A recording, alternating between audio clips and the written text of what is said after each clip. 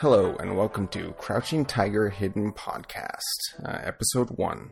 I'm Dave Cox, and I'm here with Vader Van Oden. How are you doing, Vader? Hello. Good, thank you. Excited to start a new podcast about Kung Fu movies, a great favorite of my pastime. Yeah, it's something... go ahead. Excited to get into it and talk about some martial arts. Yeah, I think I really haven't run across any other martial arts film podcast, not recently anyway. So I think it's something long overdue. Well, we'll say this is the one and only. We'll go with that. Yep. It's the only one you need to listen to. There can only be one. That's Highlander, but okay. They have swords. Jet Li did a movie called The One, didn't he? He did. He was the one in the multiverse. The quote was from Highlander, you're right. But I was thinking of the Jet Li movie, The One. That works even better. So I was curious to know, your history of Kung Fu films. Does it go way back? Did an older brother or family member get you into them? Actually, I think I probably got myself into them and maybe some friends in high school. I do remember some old... dubbed shows coming on TV when I was a kid. Super Inframan. I recall that one for sure. I don't think I knew at the time what the title was, but okay. It just really stood out. Not only was there a lot of martial arts going on, but a dude transformed into a giant robot. So that had me sold, I think, from the get-go. It's always cool. Yep. But nice. Yeah. I mean, nothing's really stood out probably until high school. I had a couple buddies that were just really into a lot of the 70s kind of classic kung fu films. And then I was starting my own collection. Had a bunch of titles on VHS. How about yourself? Similar, but I'm one of 9 kids, and I've got 4 older brothers. And so, just like my video games, my board game history, it's been heavily influenced by my older brothers. And so, I think very young, Bruce Lee was a part of my life. Through my brother, he had a giant poster, one of those fabric printed ones of Bruce Lee. And so, watching Enter the Dragon, these early Bruce Lee movies from a very young age, and so that kind of evolved into. Started watching some more obscure things like Monkey Magic, and by the end of high school, I kind of went into a deeper love of kung fu movies, especially into the Jet Li and the Jackie Chan movies by that point, and went on a bit of a collecting spree of DVDs, which I don't collect DVDs anymore because there's the digital world, but I still have all my Jackie Chan discs around the house still. Yeah, so it goes way back. I just like the way they tell a story. Very different than Western cinema. And yeah, I just really like... And Kung Fu is just cool. Martial arts is just cool. Did you ever get into any martial arts yourself? I've got 4, as I said, I've got 4 brothers, so we fought. So we're all fighters, but some older brothers did a bit more than I have. I did a bit of Taekwondo for a while, and then didn't like having to learn Korean because I wasn't very good at it. So I switched to kickboxing because then I could just kick people. It was a bit simpler. But yeah, I wouldn't say I do like my martial arts and I'm physically capable of doing stuff, but I've never had the time or the discipline to actually stick with a martial art. I was more into my rugby. But I think why I like Kung Fu movies, or maybe it's why I wanted to do this at one point, I was actually preparing and planning to work as a stuntman in my younger days. Oh, really? I wonder if it was inspired. It was inspired by Lord of the Rings and the movies, and also Kung Fu movies, just because I was always so impressed by the work, especially Jackie Chan, the work they do is so impressive. Yeah, so I wanted to be a stuntman and did some minor awesome. stunts. Yeah, so you did some extra work for Lord of the Rings, right?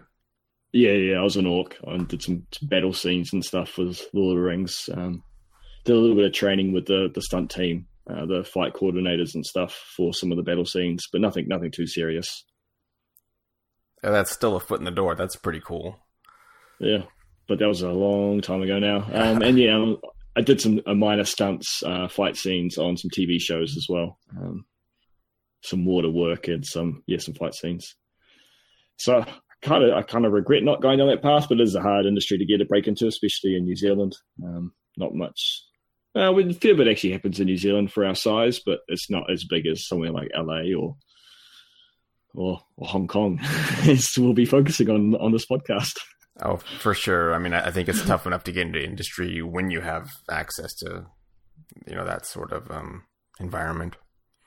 But yeah, huge love for these shows. Then my next question for you, we're full of questions today.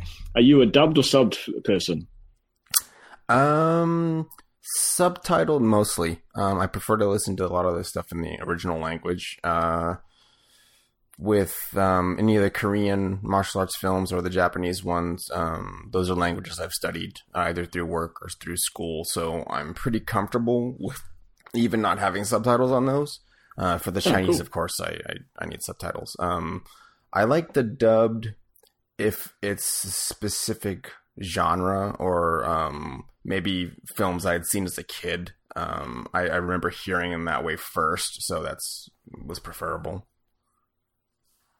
Okay. Yeah, I'm with you. I'm more of a subbed person. I find, although it does make some pretty fun visual effects with the bad dubbing. So it can be hilarious at times. But I'm the same with Japanese anime and stuff. I prefer the subtitles, except for, again, like you say, a few specific examples like Cowboy Bebop, where the voice acting's actually done quite good in the Western release. I tend to prefer the traditional language, the native language with subtitles. Good, we're on the same page then. Sounds good. It'd be fun if we had a difference, but oh well. We'll find somebody that does. Yep. Yeah, I guess that's a bit of our history. What should we let the listeners know what we'll be talking about today? Yeah, so the first film we'll be talking about is Hero. It was released in 2002 in Hong Kong, and then in most Western areas it was released in 2004. Yes.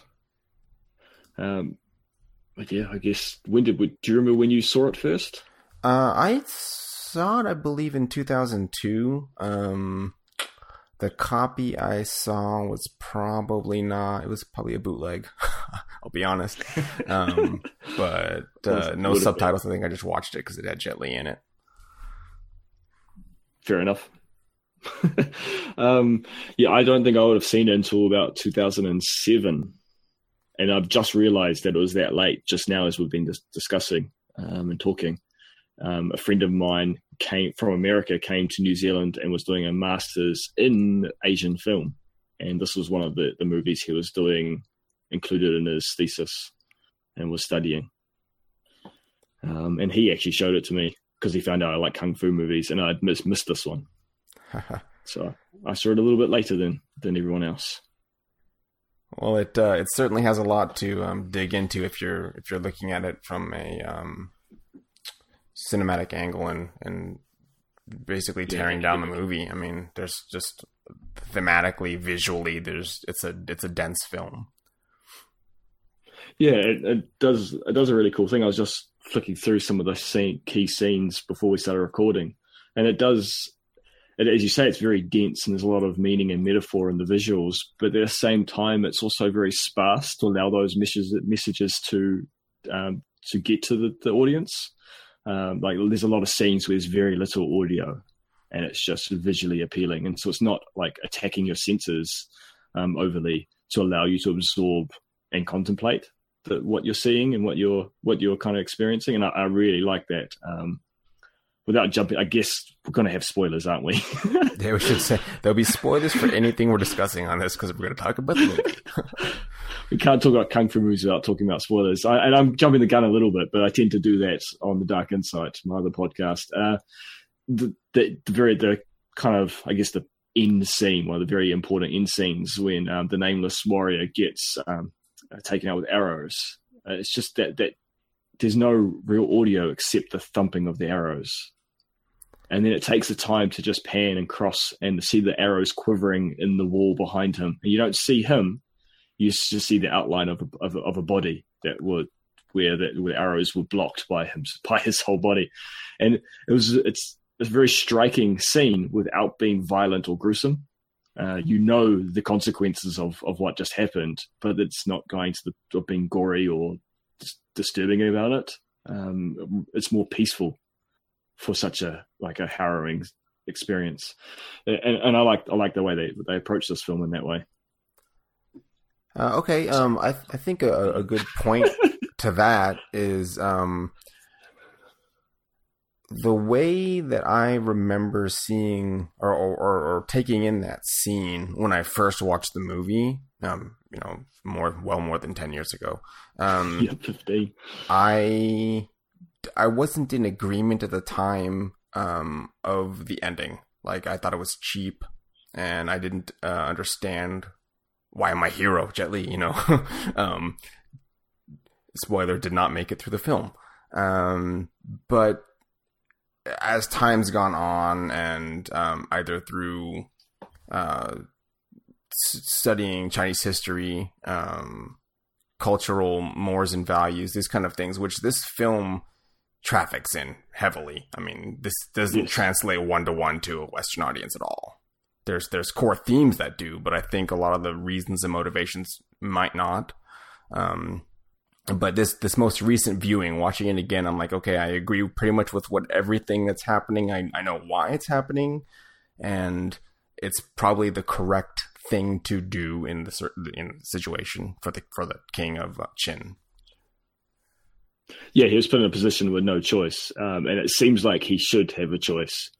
But it's a culture that's very dictated on tradition and procedures, and the fact that the nameless warrior. I guess we should make that clear that Jet Li's character doesn't have a name. He's just known as the nameless.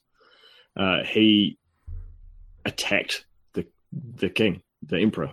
Though he attacked without any damage done to the emperor, he still attacked the emperor, and for that there has to be a punishment. And that's what's so nice about the ending, and it's only done in text. It's not actually there's a little bit of a showing of it, is that the nameless, it says in text, nameless died as an assassin but buried as a hero. So the emperor still honored and respected what he did in that sacrifice that he performed by making his statement that he did. Yeah, and I mean, I guess if we're talking about the ending, we'll just work a little bit backwards. So the nameless. That's my fault. That's my fault. No, that's fine. I think it works this way. So Jet Li's character at the end of the film, he is sent, or he basically decides to go assassinate the king of the Qin dynasty. And at the final point in the film, when has a clear shot, it's a choice of do this or don't, he elects to not actually go through with his assignment. And I think that's the point that we see that the king does respect that. He had the wherewithal to get that close, to have all this big intricate plot to, get him within 10 paces of the king. And for him to not go through with it because Jet Li's character understood why the king needed to live for the benefit of the country.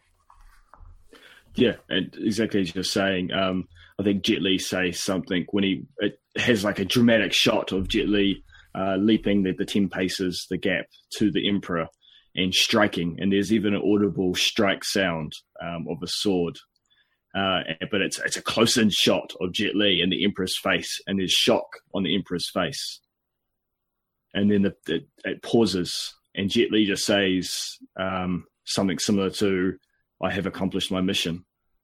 And then it pans out, and then drops down the camera, and you see that it's the hilt of the sword that Jet Li's jammed into the back of the emperor's back. And that's the thing, that Jet Li went in there. Well, his initial mission was to kill the emperor, but his overall goal was to make peace, to stop the battle with his kingdom or his land where he comes from with the emperor's armies. And so he, even though he didn't kill the king like he originally intended, he still achieved his mission because him sacrificing himself led to peace and to a unification of the land. And because that's the thing, killing the emperor just leads to more war, and that's what he was trying to stop. That just revenge begets revenge, I guess, is what Jet Li learnt in his progression through the arc of the story. And then make any sense. I think another big point was that particular king had an idea of uniting the country under his own rule. It wasn't just carving out his own piece of the empire or, ruling his own little kingdom. It's this grand vision of just uniting everyone, getting rid of all the little opposing dialects and kind of having a unified China. Yep. So I think that concept, that idea of that peace was achievable only if that particular king survived. Because if they'd killed him and someone else replaced him, the chances of that person being like a despot was much higher. Mm-hmm. And I imagine at the time the other kingdoms were warring between each other anyway, and so so there was conflict regardless. Yeah, it would have just been each for their own. So just thinking about it now, this is actually a good example of ethical theory, and I think in university people are studying ethics should look at this film because it's talking about that the theory is that the suffering of a few isn't as important as the need of the great, and that's what I guess the moral of this movie is that those few suffer, and that is terrible. It's better that the greater population or portion finds peace, and that's why Jet Li was willing to sacrifice his life for the greater good. And to kind of work backwards, we see that it's not just Jet Li's character sacrifice; it's the other assassins, basically the stronger warriors, laying down their swords to enable Jet Li's character to get where he is. Like each of them sacrifices themselves personally for the betterment of their country. I guess this is now a good point to jump back to the beginning. Yes. And again, I apologize. I'm too eager. The film's just depicted in a very interesting way. Noting reading Wikipedia, I noticed that Quentin Tarantino, it says that it was finally presented by Quentin Tarantino to the American theaters in 2004. And it's interesting seeing that he is involved with the release in the West, because it's very similar to a Tarantino film and how it's filmed, because it's very segmented, like a number of Tarantino films. So I found that quite interesting. So he obviously appreciated it and obviously fought to get it released, I guess, from the sounds of it. But yeah, it's depicted through this telling of this events by different characters in the film. So the first opening scene is Nameless entering in the king's palace, but he's not allowed within 100 paces because to keep the king safe. And he presents the swords of 3 assassins, or weapons. I think one's a spear, isn't it? Yes. And these assassins have attempted to kill the king or the emperor in the past. And because of presenting these, he's able to move closer, and he tells the story of how he overcame these great assassins. And that's depicted in red from memory. Yes. So the first initial retelling. So basically, the weapons that he has, each one is basically a trophy, showing his defeat of that particular warrior, and he's allowed a few steps closer to drink with the king, based on his it's like a merit, like his achievement of doing so is like a reward to be a little bit closer to the king. And so in his recanting these tales to the king, the cinematography in the film, everything's rendered in red. Yep. So our costumes, the scenery is very red inspired. Yeah, a very red theme. So the first assassin assassin, easiest to go with that. The first person he takes out is Sky. This is a character portrayed by Donnie Yen, who is also a fan favorite. He's gone on to do Ip Man, isn't it? Is that Donnie Yen? Yes. Yeah, correct. Good. Yeah, he's I think his last he was in the most recent to date podcast, was in Rogue One, the Star Wars film. Oh, of course. Yep. And he started in I don't keep up with him, but the latest Fast and the Furious.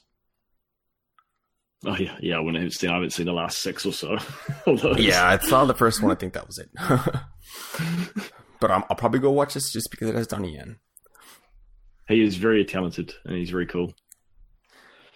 So I think this scene was pretty striking. They're basically in a courtyard when they're encounter one another, Nameless and Sky, and Sky's character is playing Go with, I believe it's just one of the Qin army, maybe it's a sergeant or something, and through their kind of game, they're kind of reading each other's intents, and it comes to pass that the Qin small, like a militia group there, is sent to assassinate Sky, who wields this that's a large silver spear. Yeah, it's very ornate. Doesn't look that effective in killing. But sorry, I won't be a sec. That's all right. My daughter's decided to come in. Okay, yeah. Continue. So we get our first big set piece. They're in this giant courtyard, and Sky kind of makes the rounds, going through, I think, maybe 2 successive waves of these other soldiers attacking him, and he's fending them off, making it look quite easy. And I think a giant key point is he's left the cover on the tip of his spear, so it's not lethal. It's just like a leather strap covering it. And he takes care of the first. Yeah, it's fine. He takes care of the first wave of those soldiers, and eventually Jet Li's character steps up, and the fight kind of takes a different turn. Yeah, I like this scene, and it's very visually striking because it's raining during this fight, and it's all done in quite a slow pace, but the water's moving slow as well, and it's trying to show how legendary and powerful these 2 warriors are, and how much better they are than the average soldier. These are the elite of the elite, and they're moving so quick in between droplets of water. They're striking, and it's very visually powerful and quite very effective in portraying their awesomeness. It's fantastical. It's not in the realm of realism, like some other kung fu movies might be, but it's portraying a message that's important to show that this guy is powerful. He is to be feared, and also I like that there's I can't remember. I don't even know what it's called. The traditional Chinese string instrument being played by an old wise man. in the background. I find that very, very cool. Yeah, he's playing the zither. That's it. Or Huqin, I think is the Chinese name. Forgive my pronunciation. An interesting point about that. So the music is just as, if not probably one of the most outstanding portions of the scene. I mean, we get the slow motion raindrops in the water, but the music kicks in with that the old man playing the stringed instrument, and that sets the tone, I think, for the match. Yep. And it's all to that beat, isn't it? It's all to the slow plucking of the instruments that the kind of the fight happens, and that ties in with the dripping of the water, and it's all elements seem to be coming together to portray this scene of wonder and this combat. Yeah, and I think there's a measure of respect between the two combatants that is it's conveyed because the old man playing the stringed instrument, he kind of sees the fight getting serious, and he packs up his stuff and he's kind of just walking off, and the Jet Li stops him and it's like, oh, play us one more song, and gives him a little bit of money, and then the battle, I think, starts for real. Yeah, I like that little interaction there, and we get that kind of element, how martial arts or sword arts are an extension of other art forms, and that we look. And so in this case, it seems to be that mix between music or rhythm with the swordplay, and later we get it with the calligraphy and swordplay, and how there's a tie to it. And I like that. That the mastery of the sword is the mastery of other forms, which ties into a very Japanese kind of take on the way the sword, a samurai is to be a master of the sword and other things. If you're going to do it right, do it to perfection. And yes, I really like that. So I guess, of course, this scene ends as expected with Sky's defeat at the hands of Nameless, which gets or nets him, I guess, the tip of that silver spear to present later to the king. Yes, and that's just when we move on to it's all depicted in red, to a calligraphy school, if I remember correctly.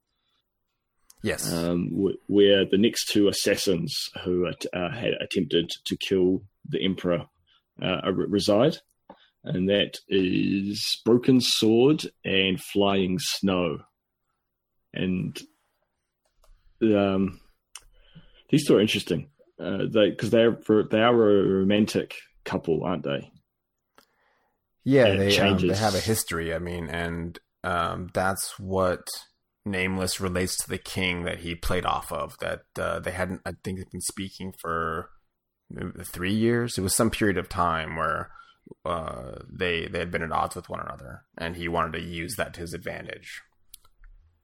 Because during these scenes, it's Jet Li describing it to the emperor. The emperor expresses doubt or poses questions. He's like, "Well, how can you defeat these warriors?" And Jet Li counters and provides ways, because, as you say, he used their weaknesses against them. He used their history against them.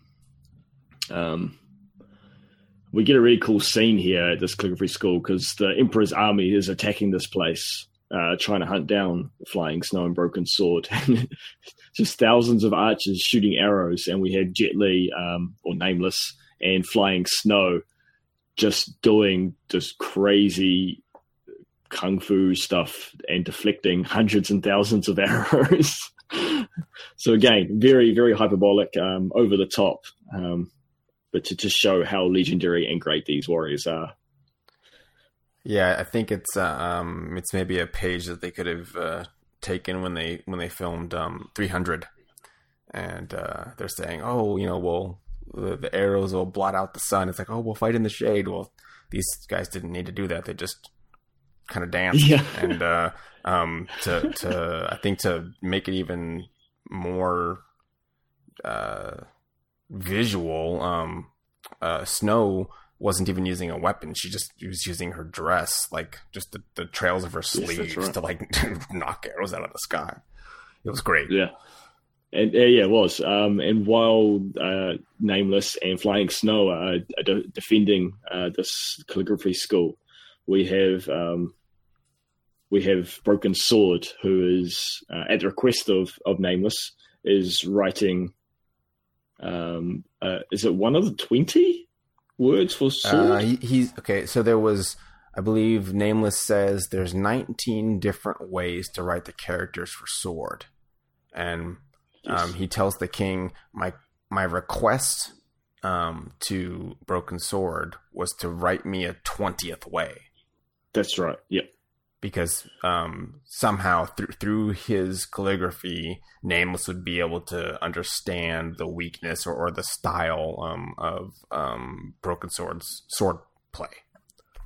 Yes, to learn about him, and that's what I was getting at with the music and the martial arts. And now we've got Broken Sword is focusing on his calligraphy and the tying the two together, and Jet Li is trying to learn from his.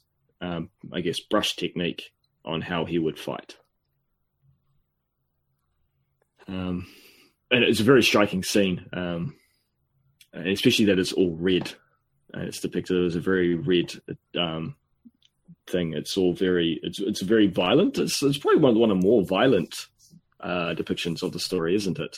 In a lot of ways. Yeah, I think it was. And it's underscored that the rest of the master of the calligraphy school and a lot of the students, they're in it's maybe a 2-story pagoda, and they're in the bottom floor of the school, and the arrows are raining down, kind of coming through the roof, and the students are trying to flee, but the master of the school tells them that no, we're going to stay and we're going to write, because by showing our seriousness, like what we believe in, and then the kind of the power of our calligraphy, that will be our testament, I guess, to these attackers, showing them that they're wrong. I mean, yep. It's getting the students killed in the process, but that was like a sort of a defiance. Yeah, it was definitely sending a very strong message, right? Even if it's just to us as viewers, that standing up for what they believe in, and I guess showing a lot of courage and bravery. Yeah. I mean, yeah. Go ahead.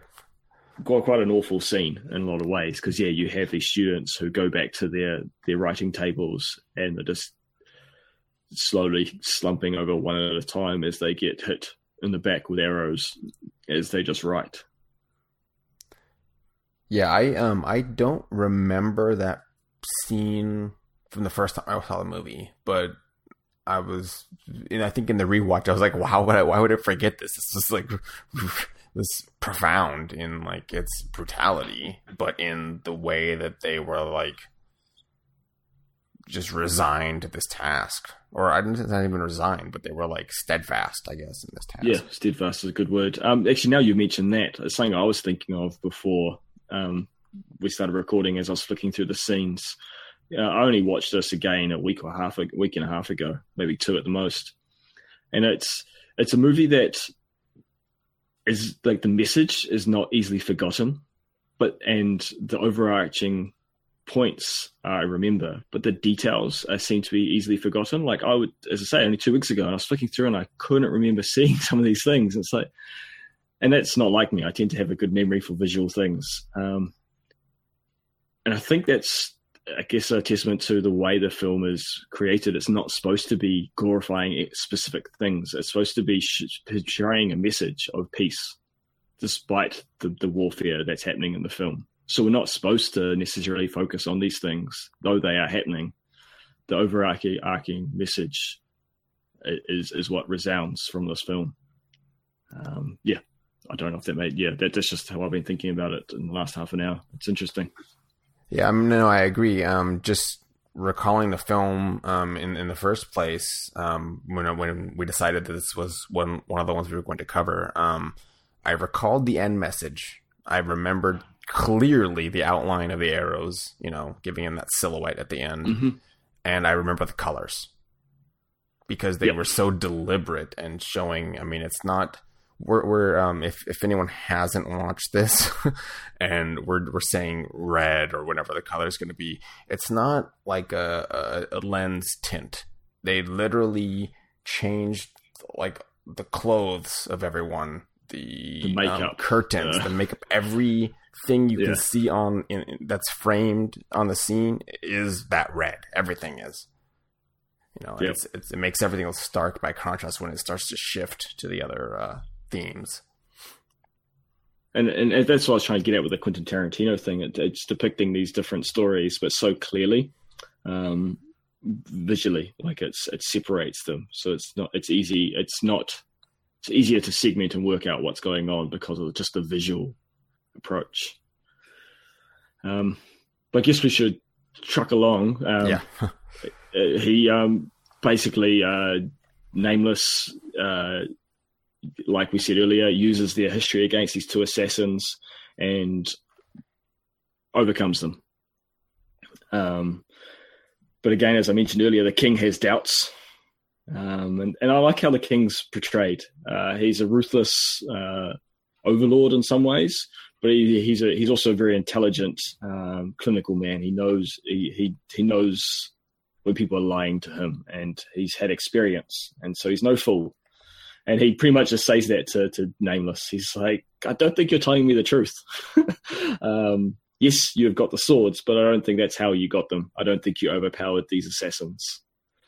And so now we move into another color, and this is the king's interpretation of events. And so he now retells the same story of how he thinks it's happened. And I guess he would have had some intelligence from his network of spies. I imagine he would have. And so there may be some information he's already gleaned, but also from observing the story that Nameless has provided. He comes up with his own events, which is depicted in blue, as in a blue setting. To be honest, I'm struggling to think of the main differences. I don't recall that segment. It was brief. It is a lot. It is shorter. Basically, from what I remember, it's more that they, the assassins, are willing to provide their weapons as trophies. Is that correct? Is that right? I believe so. I think the way that Nameless's character, or Nameless, is saying that he defeated them, and that's how he's presenting these the broken sword and the flying snow. But when the king retells the story, it's framed in a way that perhaps Nameless didn't win; he was allowed to win, and that's how he. A collusion, I think, is more what it was rather than a victory.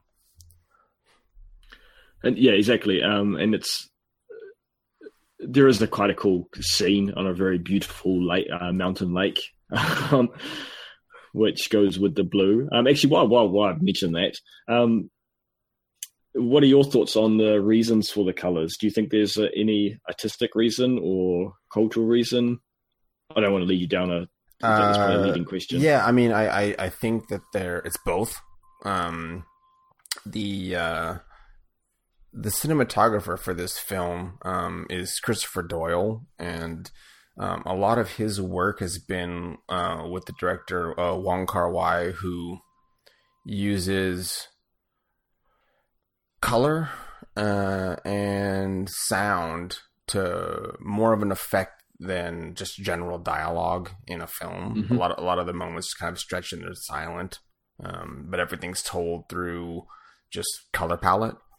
That has a large part to do with, and I'm sure as the director of cinematography, Christopher Doyle kind of just took what the director wanted to do with something and then said, okay, if we frame it this way, and maybe take into account specific meanings for colors, which unfortunately I'm not so up to date on. But yeah, I think every one of them were chosen for a specific reason. Yep.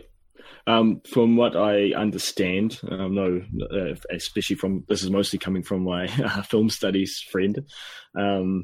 Yeah, like you said, it's mostly cinematography reasons. The colors actually were used to support the scenery that they were filmed in. And so the red was used in the first one because of the red building, the traditional kind of reddy orange, deep red paint that Chinese buildings were colored in. And then the blue was for the lake, as a representation of the lake, and so on. That was the main reason, is that it was more of a visual striking effect. They wanted to do the separate colors to separate the stories. This is what the directors said, but mostly it was down to the locations that they were filmed in that kind of dictated the costume and the wardrobe choices. Yeah, I mean, which makes sense. And again, the portion of the film that lasts, like I said, I don't remember specific events. I mean, even watching it just a week ago, some parts are lost to me, but the colors didn't go away. Like, I know what parts are what color. Because I've actually heard of the same friend of mine, his supervisor, who's a lecturer at the university. He would actually teach people about this, and talk about how red is red is the color of passion and violence. But that's actually a very Western view on the color. Red is actually more of a lucky color in Chinese culture. It's a positive color, whereas in our Western culture, it's denoted with either violence or extra passion. And passion sometimes leads to violence. And there is that element in the story, but I think that's in all the stories, not just the red version. No, it's that element of the passion, the underlying theme, runs through all of the versions. But that is one thing that does change the intent of each time. In the first one, in the red, it's jealousy. Yep. Yeah, and that's the thing, like the colors, I think we can, as viewers, it's just like all art. We can read into things easy enough, and our interpretation may be different than the next person's. But the intent, from what I understand, of the director was they wanted just to segment this areas, and the colors look good. And it worked. So yeah, that's my little spiel on the colors. The blue was very cool. I say the fight scene over the lake with them like using the water to spring off was quite visually effective, though very unrealistic, as it was all done on ropes. But yeah, then we move on to the actual events, because now Jet Li's saying, "You're right, I didn't necessarily fight them like I said, but this is actually how it did happen." I'm paraphrasing, obviously. Yeah, but that's what happens, and it's a shorter segment again because it doesn't take the time to go through and redo all the events. It just changes kind of one key moment, and this is where Jet Li he's telling the king, because the king surmises, you brought these weapons to get specific like a distance to me, because each achievement was going to get you a little closer, and now you're within 10 paces, so there must be some reason why you're this close. And they originally searched him for weapons when he was admitted to entrance with the king, and so he's unarmed, but some technique is going to allow him to be within 10 paces and complete his task.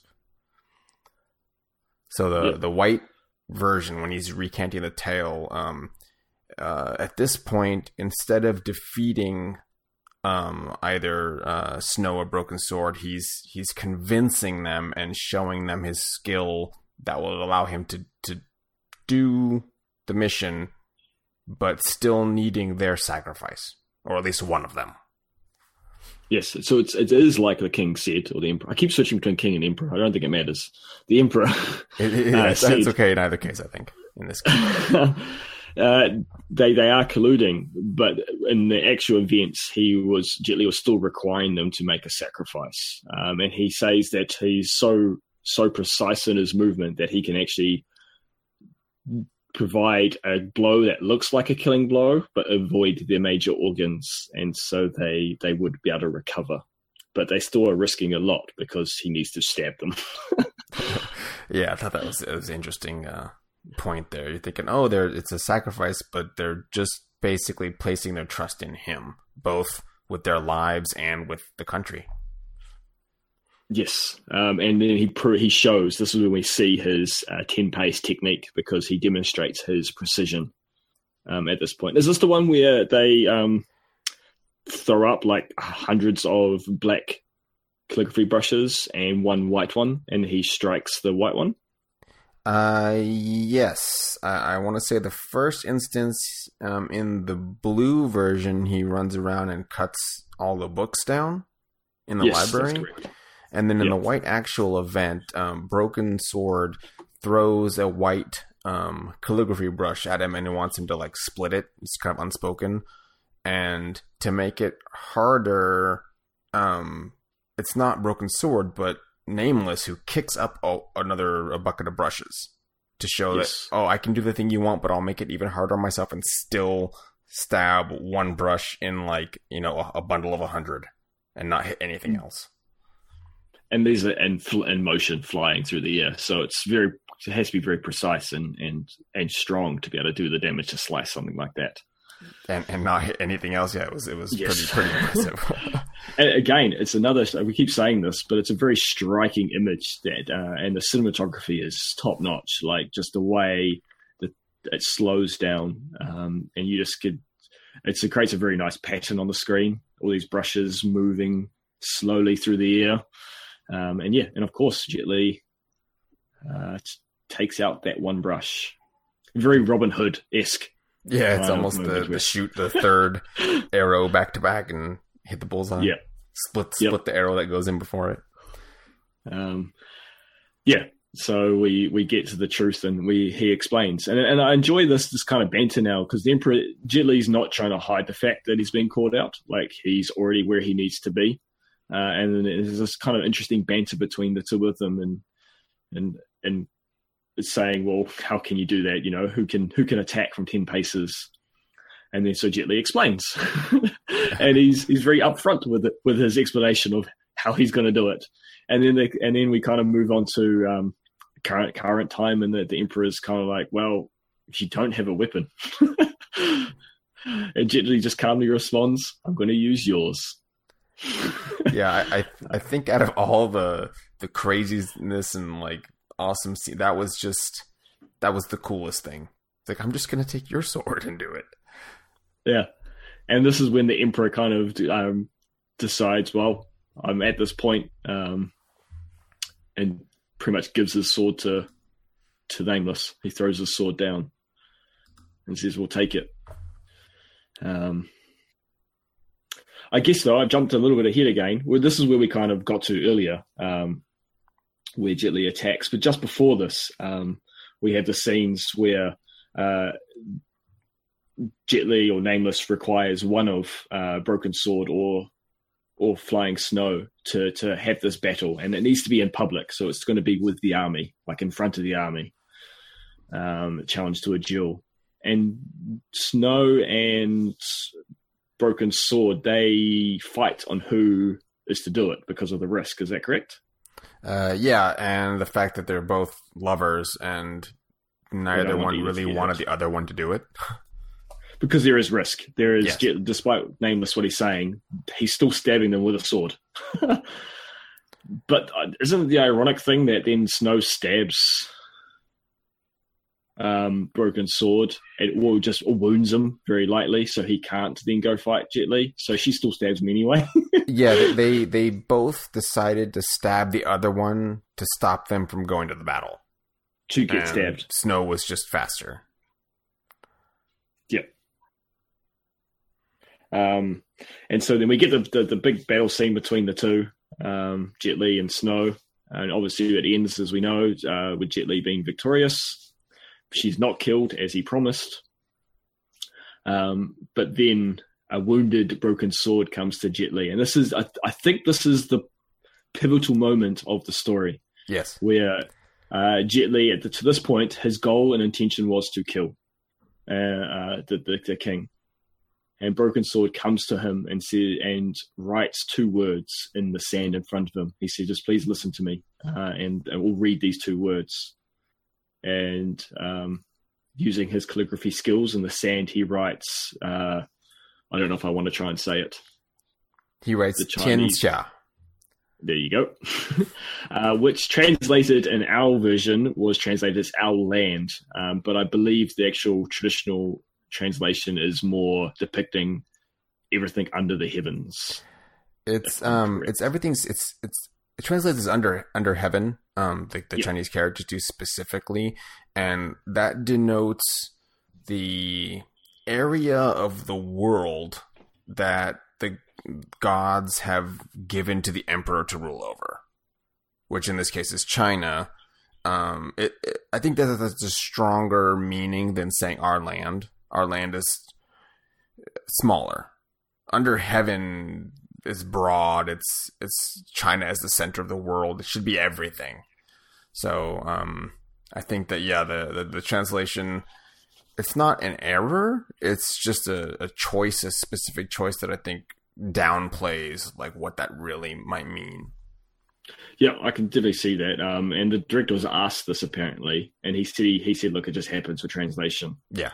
But he was like in another interview, he kind of said he hopes that it can have a wider reaching meaning to the world, and that we can find peace as all people, as the whole world, is kind of what he wants that meaning, that word to be taken as.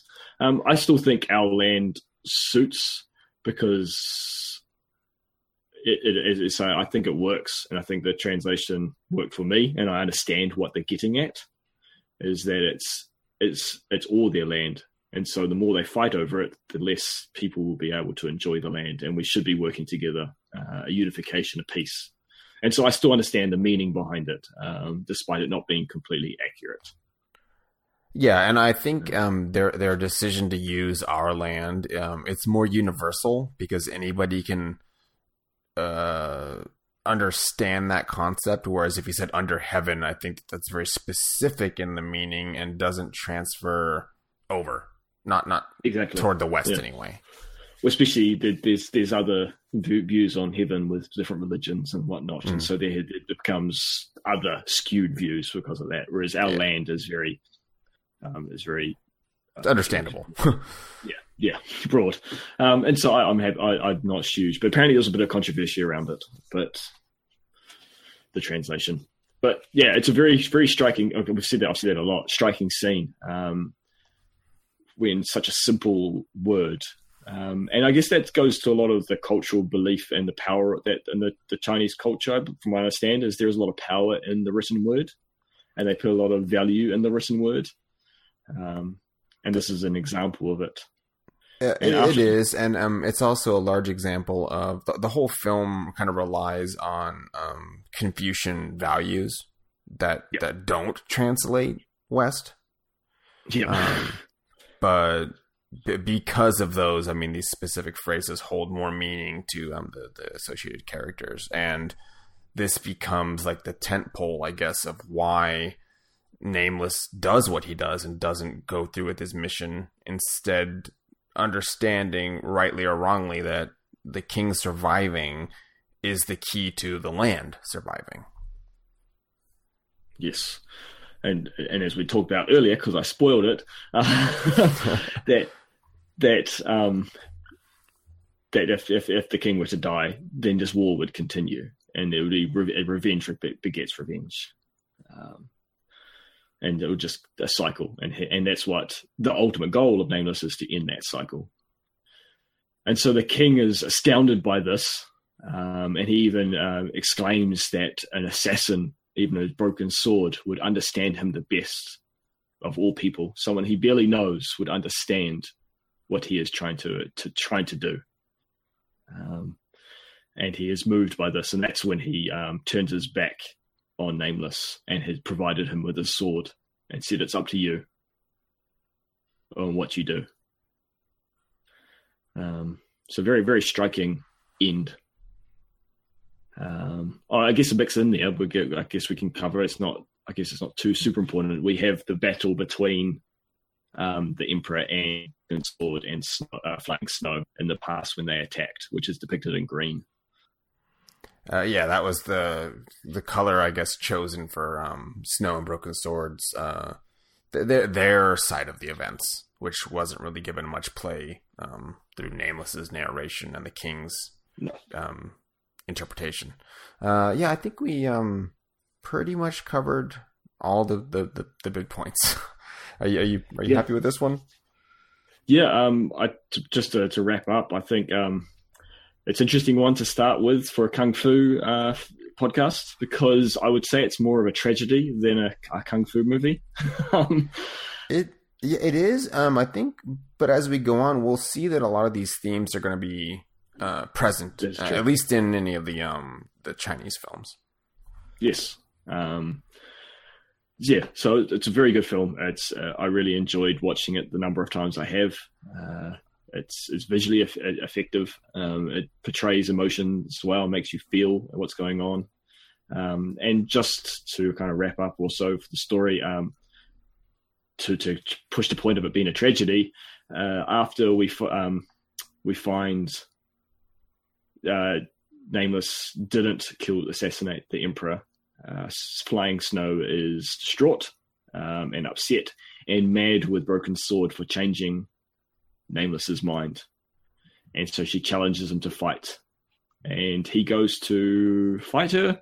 And at the last second, he drops his guard and allows her to pierce his chest. And it was very sad because, again, they were lovers. They were a couple. And they loved each other. But her anger towards the Emperor overruled her emotions at that time and led to the death of her loved one, because she was so angry and couldn't see past that anger. Yeah, or understand why he, Broken Sword, chose to, because he abandoned his own assassination attempt. He did the exact same thing, or I guess Nameless chose to do the same thing that Broken Sword had done previously, which was to sacrifice their mission for the betterment of the people, regardless of how the armies of the king and was treating everyone. Exactly. So it was very good. It's kind of like a mini example of the same sacrifice that Nameless did. Nameless was like a big extravagant in front of everybody, sending the message. Yeah, this was a private affair. I mean, really, it's only the two of them that unfortunately witnessed it. So very tragic and sad. That wraps up Hero. All right. It was a good film. I enjoyed revisiting that after so many years. Our second film we're going to take a look at, and probably a little bit shorter of a look, is Drunken Master. This one's with Jackie Chan, and it's the first iteration of a series of films, and this one was filmed in 1978. So a long time ago. Well, for us, yeah. It's slightly before I was born. Yep. That's going on, 40 years ago?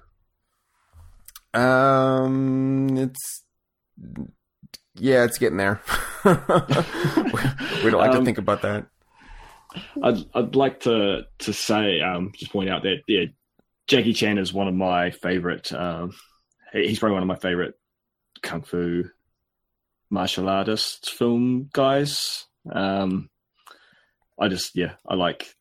think he's funny. And I like his style. Jet Li's a fantastic fighter and he does amazing things, and his fight scenes are probably better at times, but I like the way Jackie Chan, all his films tend to, way I describe it as environmental kung fu. He uses his environment in his films a lot more than some of the other martial artists, and I really like that style. You see it in even the Western films from Jackie Chan and like the Rush Hours and Shanghai Noon, how he uses his surroundings to combat his enemies, and I just really like that style. I think it's quite unique. Yeah, he's pretty much the only one that really, that's his bread and butter, I guess, of cinematic techniques. And I think to speak to Jackie Chan's longevity, he's still out there making movies. Yeah. Now there's a little bit of CGI involved in some of his latest ones, but he's no spring chicken, and no, he's not a young guy anymore. No, and he's still doing stuff that any of us would be like, I'd love to be able to even do half of that. Yeah. Yeah, and he's been around for a long time, Jackie. He was a stuntman on Enter the Dragon, I think it was, with Bruce Lee. Yes. And he was even rushed to hospital because Bruce Lee hit him with nunchucks.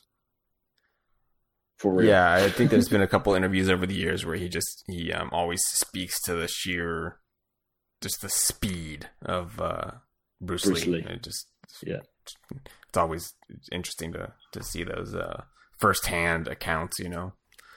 Yeah, it is. But yeah, Drunken Master. There are a lot of tropes in this film, or like stereotypical characters. You've seen a lot of Chinese film. Like you have the kind of the goofball looking character. I think we got more than one in this occasion. Maybe at least three guys. And it's very, very like they go to the extreme to like present a point. There's the guy who's training him in his father's martial arts school is like a giant, exaggerated, hairy mole. Yeah, that's been a trope, I think, for a really long time. The Shaw Brothers and farther back, and the same. Okay, I'll say that this is one of the films that I did try this time to watch it in Cantonese. Unfortunately, my DVD is so old, or it was just encoded badly, where even in the Cantonese language track, it would pop back over to the dub. So I just gave up and watched it in English. But, that's what I was going to bring up. I think it was actually dubbed on purpose, because that happened on the Netflix version I had. Like it would, some scenes some sentences were always in English. They were subtitled in English and they were spoken in English. So I think that might have been the original plan, or the way the movie was made. Yeah, I think it's something with the encoding. I know it would go in Cantonese and then in mid phrase switch back to English. So something was. It was on the Netflix. It was on the Netflix version as well. Yeah, there's just maybe the master copy is just maybe they just copied it from a DVD. But I mean, regardless, in dub, this was one of the first films I had seen that way, and. I recall distinctly that a lot of these, I guess they're British voice actors, possibly, but it's got to be the same like 5 people doing all of these kung fu movies, all the dubs. Oh yeah, they sound the same. Yep, yep, for sure. They can be quite bad. Yeah, but it is. But it's like a lovable, like you just it's a familiar thing, you know, to return to and hear these same 3 people, you know, always the guy that has the little mole and these dudes, it's the same guy that's performing any character that has that little mole. So it's great. Good fun. Yeah. But yeah, this is good. Kind of this funny story arc to this one. You've got like Jackie Chan, who's the hero of the film, but he's not. They go to like great lengths to show he is a bit of a naughty boy. He's kind of the rebel, but he's not evil or bad. Like he's not fundamentally bad or evil. Because there's a couple of kind of intro scenes that happen at the start of the film where he's kind of trying to show off to his friends. Like he's being a cool dude. He's kind of like, he's the punk of the class. Like, and he's trying to impress them by, you know, getting close to a girl and stealing a kiss from her and whatnot. So he's definitely a rebel. But then straight after that, we get a scene where a really confident rich guy refuses to pay a merchant. And so Jackie Chan comes to his rescue as the hero and fights him and thrashes him thoroughly. So I found it interesting they were trying to depict, he's a bit of a rebel, he's a bit of a naughty boy, but he's actually good when it comes down to it. There is good to him. And they made that very clear in those 2 scenes right after each other. Like they don't really flow together that well as a story, but they also tell a a grander, I guess, character development for him. And yeah, I mean, what do you think of how that kind of fit together? I think you're right on the money there. So our character Jackie Chan's portraying Wong Fei Hung, which is a Chinese folk hero, and he's been portrayed in like probably in 50, 60 movies, maybe more. So this is the adolescence of a person that will become like a known rebel fighter, a doctor. I mean, it's a sort of a mythic figure like Robin Hood or something to that order, based on, you know, his historical person. So you're getting that injection of comedy that before this, I mean, Jackie Chan wasn't known for. He had a handful of movies under his belt before this, and bit parts, extras, a villain or two in a few cases. But this was his like one of his breakout hits where the producers basically bet on him to bring something new to the table, because originally he was, you know, supposed to be one of the Bruce Lee clones. And so I think that they took that idea of most of these films following a dramatic arc that's sort of based in Chinese opera with specific plot points and specific, you know, steps it has to hit, and they just kind of let Jackie just run with it, do something different, and you know, it worked. Yeah, it did. It comes together. It kind of makes sense because there is a bit of randomness to it, but the overarching story does come together, and it has a progression for his character to be who he is by the end of the film.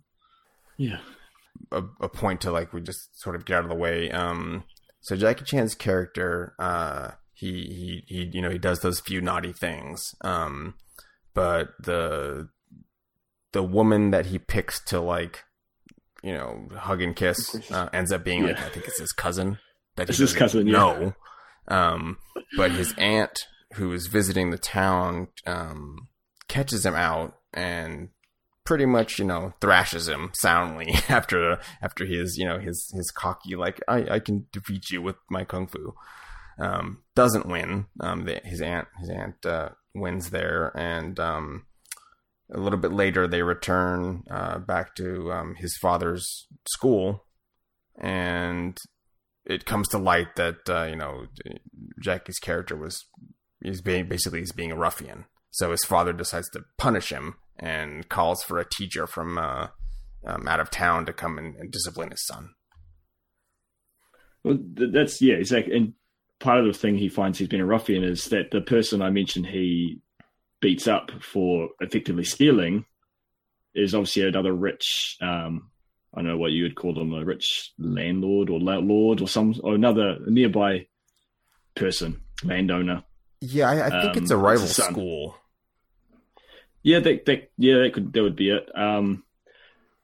And that's what I find interesting. In this case, Jackie was actually doing good. He went too far, but he was actually trying to get the money that was entitled to a merchant. But Jackie gets, I keep saying, it's easier to just say Jackie than remembering all these different names because he's got to play many different characters. Wong Fei, he's being punished. And it was just because it was actually the wrongdoing was actually originally done by this rich son of this other competing school. And as you say, the comedy from Jackie's pretty good because he ends up having to defend himself in a fight against one of their lead students. And he ends up picking up his coat and saying, it's getting dusty. He's getting a bit cocky and confident and tries to hand someone his coat who ends up being his dad. He kind of realizes this is not a good idea. And just the expressions, it's very, very comical. So he gets punished, and he gets punished quite severely, doesn't he? Doesn't he get like strung up? Oh no, he gets told to do horse riding stunts for 4 hours. Yeah, I think it was longer. It was like 10 hours or something utterly ridiculous. Yeah, and the goofy teacher from the kung fu school with the mole, he's enjoying making fun of Jackie and pouring hot water into teacups on his head. Yeah. Well, I mean, it must be said that Jackie's character like utterly embarrassed the assistant instructor prior to that, and probably countless other times that we don't see in the film. But that revenge on the part of the instructors, it's it's somewhat justifiable, but the character's so kind of skeezy that you're kind of like, oh, come on, man, don't pour hot water on him.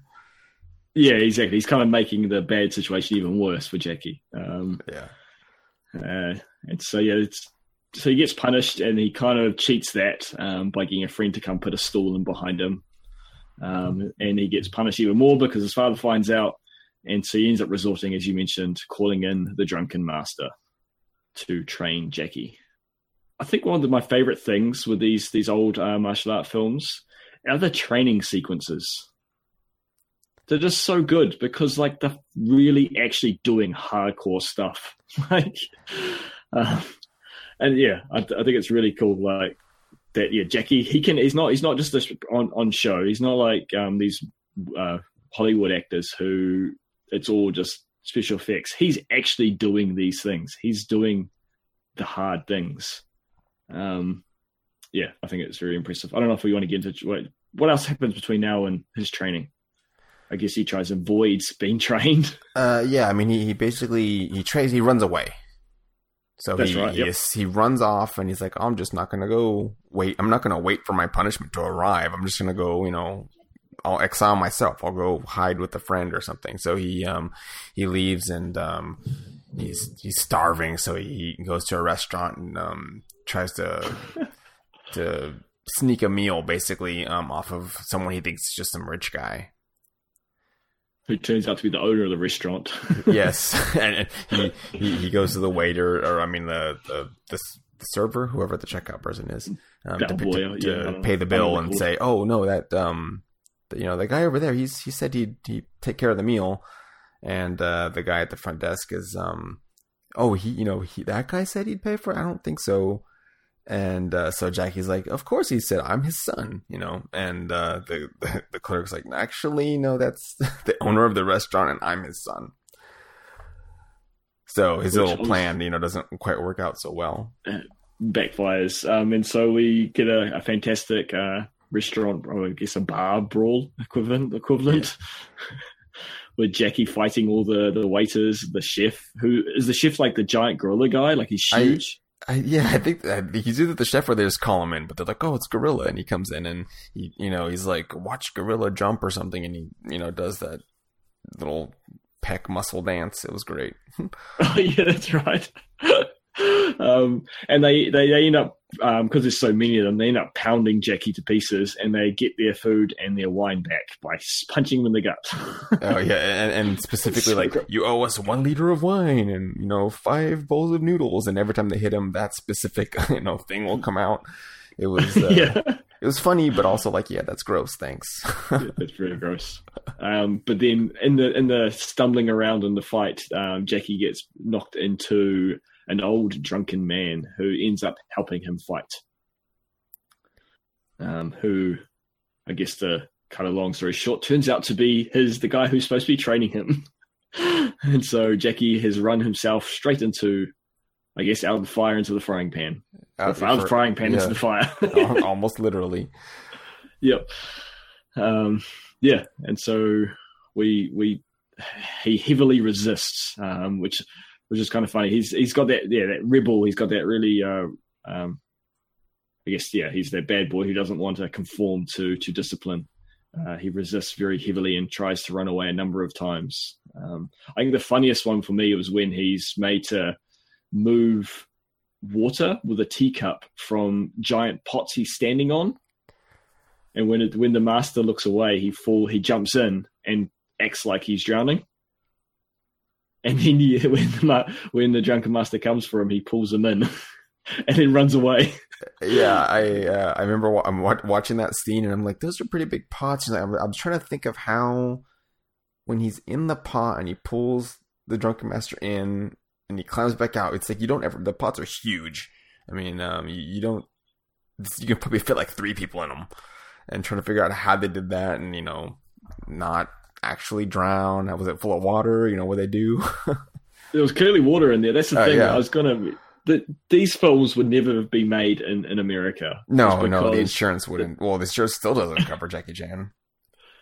Like the amount of the dangerous stuff that they do, like it's like a Houdini water stunt. What they have to do is, because the guy being pulled in is pulled in head first. He would have to do a somersault in the water while Jackie Chan's pulling out to kind of get his, have to curl up, turn around to be able to poke his head out. That said, you got like good 5 minutes before you die, so I'm sure they could have broken it once they had to. But still, I think all it's part of our maybe 3 separate training montages, and I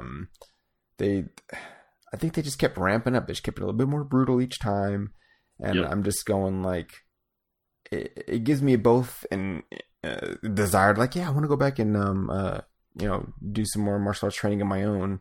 But not like that. I don't want to, I don't want to have to fill up, buckets above my feet with little teacups. Yeah.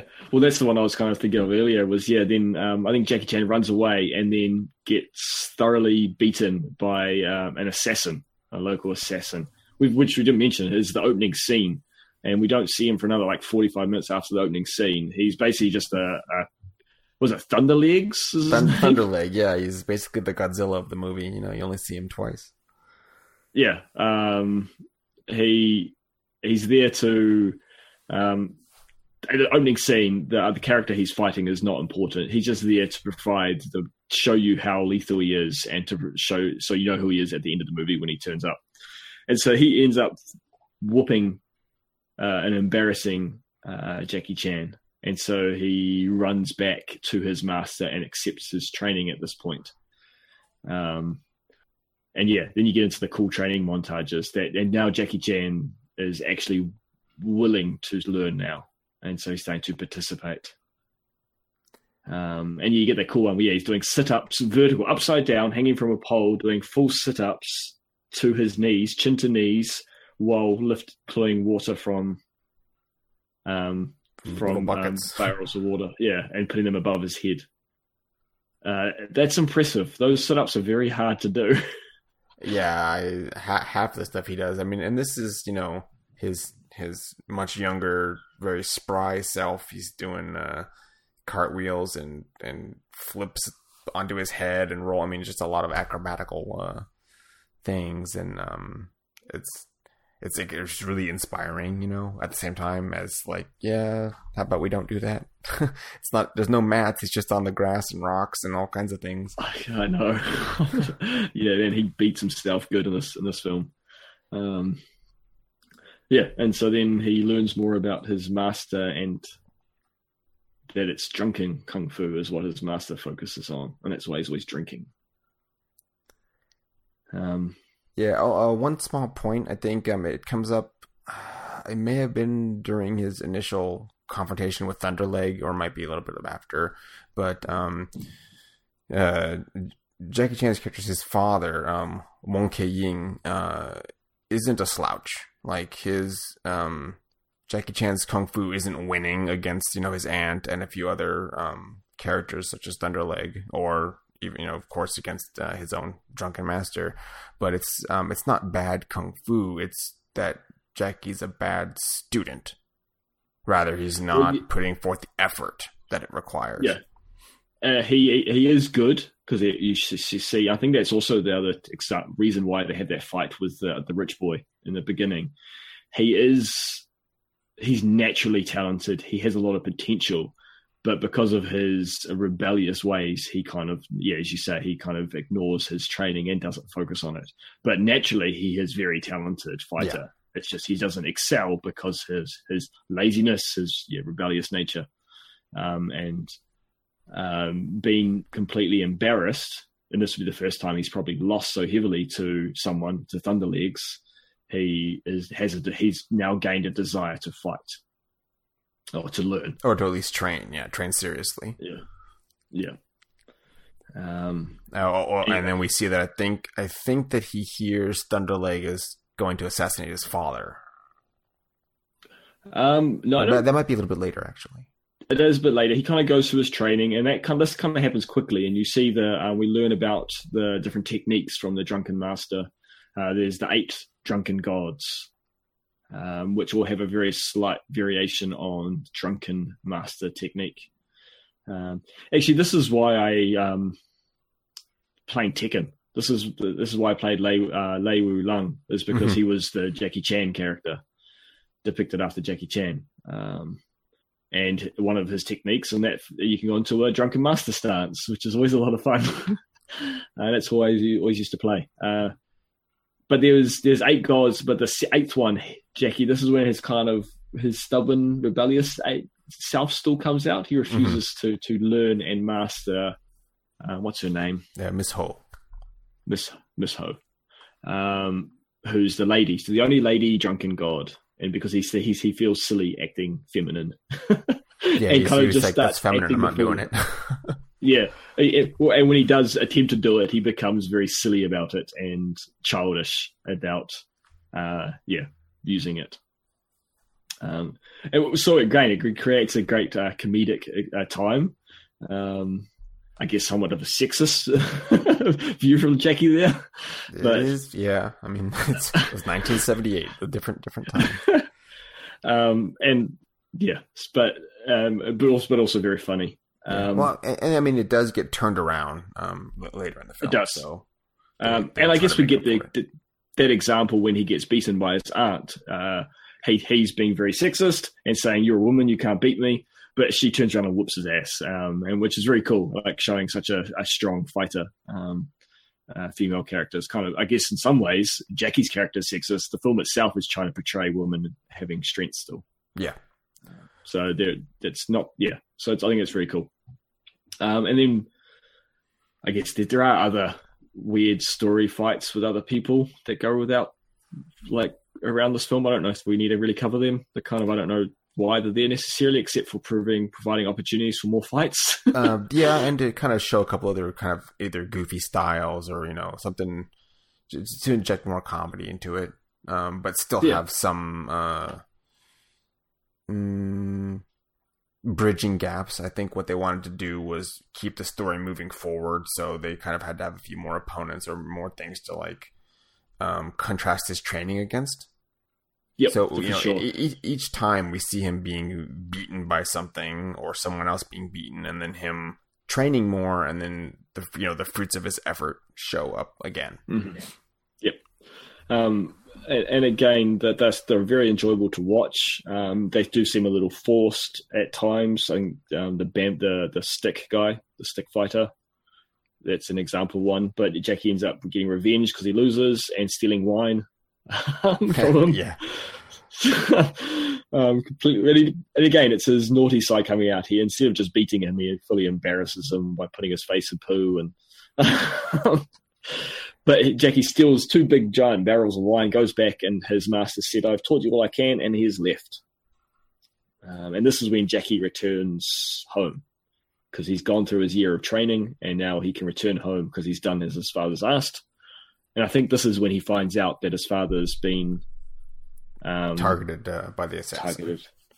And this is where, I mean, it's kind of weird with some of the story arcs, is that now we've got the same head of the martial arts school that was complaining about Jackie's character at the beginning, is now trying to challenge Jackie's father for land and wants to buy land off him because he wants to take it for coal mining. And so it's like there's all this plot points that, are put in there to just make a point and to create a final boss, effectively, but that don't necessarily fit that well. I mean, I didn't look too much into it, but some of those things could be historical nods. Maybe they're parts that the Wong Fei Hung history like has to hit. Yep. So it's kind of like the Dark Souls 3. Yeah, they're just kind of shoehorning some stuff in, and hey, look, it's the blacksmith. Andres to help us. And so yeah, so it kind of now there was the conflict with Jackie and fighting the two sons fighting, and now there's a conflict over land, and it's just abruptly brought in. It doesn't really evolve to anything; it just kind of gets mentioned. And because Jackie's father won't give up the land, this rival hires Thunderlegs, the assassin, to challenge Jackie's father. Just right when Jackie's getting home. But Jackie's father is pretty good. I should say this character's name. I'm terrible. Wong Fei's father is pretty badass and still holds his own to a fair amount, and forces Thunderlegs to bring out a different technique that we haven't seen throughout the film. But of course, Jackie, as being the hero of the film, has to come in to save the day. What do you think of the fight? Do you think was it a good pinnacle to the film or conclusion with this fight scene? Yeah, I mean, it was. It went out of its way to showcase each of the 8 drunk gods, which are the techniques that the Drunken Master imparted to Jackie's character.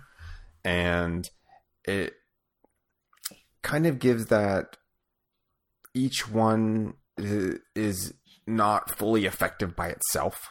Like, it works on some people, but with someone, with the skill of this assassin Thunderleg, they can't be done sequentially. They has to kind of be combined. Yeah, because we get a scene where the actual Drunken Master, though he did leave, he came back, because in his note, I think he says that I'll always be there if you need me. And Jackie needs him, so he's there. Quite conveniently in the middle of nowhere. But yeah, and so Jackie is winning, but then the master shifts, the assassin shifts his technique, and then Jackie's on the ropes. The master describes that, as you said, the techniques need to be molded into one, which still isn't working to start off with, because Jackie's refusing to do the lady. Well, he never learned it. I think that was the other problem, is he never practiced it, so he didn't know it. He's missing one of the 8 drunk gods. Yeah, but then he I don't know how would you describe that? He kind of focuses. The masters throughout the fight, I think he's kind of yelling out techniques, or he's narrating like little bits of the fight, and he tells Jackie, because Jackie's like, I didn't learn that one, when he's telling him use Miss Ho, and so he says, she's like within you. Combine all the gods together, and that will be your Miss He. So, if anything, I mean, that we talked kind of like how the film is portraying women, and in this instance, she's like the penultimate form of this drunken boxing. Yep. And so we get a slightly exaggerated feminine version of Jackie Chan. Yeah, it's amusing, and also like, yeah, what are you doing, Jackie? But yeah, it was a very cool scene, and they are actually fighting. Like, a lot of it, I'm sure they're connecting, and a lot more of these hits than we'd see in a lot of other films. Yeah, I think it also goes to show like how they are outfitted. So Jackie, in this last fight scene, he has sort of a purple pants and a sleeveless shirt, and I mean that has to be to hide bruises and stuff. They're getting tossed everywhere. Yep. Yeah. Oh, the way he hits the ground, man, as you said earlier, no mats. Like he's flipping and he's jumping like the height of his full height before landing on his back. Like, and that ground was dry and hard. There was no mud or anything. It was hard. So yeah, very, very brutal on the body. And one thing I actually like about Chinese films is the way they end. They tend to just end. So like, basically he wins and then it stops. Like, that's basically it. Like, and there's no kind of like grand ending where they show everyone living happily ever after. It just ends. He accomplished what he needed to do. Yeah, I mean it's a sort of a not really a slice of life, but it's a slice of a story, like a specific tale that may have been told, the day in the life of Wong Fei Hung, this thing that happened that formed his character, true or not. I mean, that's all it was. It wasn't trying to give you a moral, because the moral was train hard, do your work, and you'll be good at what you're supposed to do. Yep. So I think that was the ending, was him becoming a better person. Yeah, and listening to and learning to listen to others, and I guess fight for others more, rather than just being selfish. Oh yeah, I mean, like that's those Confucian values that pop up again. I mean, the specific relationships you have to have is, your father to you, your teacher to you. They're things you can't like shrug off. You have to like obey them. And his life was going somewhat poorly until he like understood that, like understood it, internally. And then he succeeds. And plus a lot of hard work. Yeah, a lot of sit-ups. Yeah. And those horrible wrist push-ups that just hurt me thinking about them. Oh, those. Yeah. Like, I guess we should describe them for those who don't remember. He's doing a push-up and pushing off the ground, popping off the ground. And instead of like doing a clap like what we would do if we were trying to be extreme, he's flicking his wrists backwards. So he's landing on the back of his hands. And then pushing again and landing on his palms and going backwards in between the two. Yeah. It looks painful. And his feet were up on a bench, so he's not even like flat on the ground. Oh, yeah. Yeah, exactly. It's more weight on it. Whew. Man. It's good stuff, Jackie. Yes. We'll have to explore some other crazy training montages in the future. Yeah, we will. They are my favorite. I guess this in a parallel to like a Western story, I guess this ties into the prodigal son from like Christianity teachings. I don't know if you're familiar with it. The son returning to the father, and this is, in this case, he was sent away by the father. But again, both were, I guess, sinful or naughty, and returned. He returned to his father to help him in his time of need. Just much like the prodigal son returned to his father and had changed his ways and was willing to listen and do what his father asked. So I guess there's an analogy or a crossover between, I guess, Western storytelling. Yeah. That makes it relatable. Culture. I mean, these are those kind of universal themes. Yep. Cool. Yeah. No, I mean, it was a lot of fun to come back and look at this, since even this one's been a few years since I've seen it. So that was fun. Because exactly. I haven't seen this for probably 10, 12 years. It's a very good film. I highly recommend it. Some of the older martial art films are hard to watch. They can be a bit more painful because of quality or whatnot. Whereas this one, despite its age, is actually filmed quite well. I think if it was made now, I think it would be a bit quicker. There's a lot of wasted footage in this film, and because it's reasonably long for a martial art film. But regardless, it's a good film. It's a very good film. Yeah, I think the comedy that nature that Jackie Chan brings to these movies makes them a little bit more timeless than just the story itself. So that's it's engaging the entire time. There's not a lot of downtime in the film, at least. Yep, I agree. Do you know what, before we wrap up, do you know what time period this film was set in? I was struggling to work it out. It feels like it's supposed to be reasonably modern. I want to say that this is probably around the Boxer Rebellion. So it's got to be like late 1800s. Yeah, so that's what I was thinking, reasonably modern compared to ancient China. But it was kind of hard to tell. Exactly. It's 19th century. Might as well take a look at the Wikipedia super fast. I guess it would probably would say, wouldn't it? Yeah, so it's the end of the 19th century. Okay, cool. That's roughly where I thought it would be. Yeah, so I would recommend it. From what I saw, it has a very high Rotten Tomatoes rating on the website. So that's good. So it's obviously It's widely not just accepted. us. Yeah. Yeah. I guess that wraps us up. It's been really fun chatting Kung Fu with you, David. Yes. Same thing, Vader, and I look forward to next time. I was just going to say, if anyone, any recommendations on films you'd like us to chat about, your favourites, dislikes, would happily take them in so we can cater to the audience. And to answer your question that I interrupted, I'm just Vader Van Oden on Twitter. I have a website, vadervanoden.com, which leads to all my stuff. And I can be found on Twitter at Sentient_plus. And yeah, we'd be delighted to have some questions, comments, maybe some future guest appearances. If there's a film you'd really like to talk about, we're totally game for that. Awesome. Well, I guess we'll leave it there. All right. And thank you for listening. Bye-bye.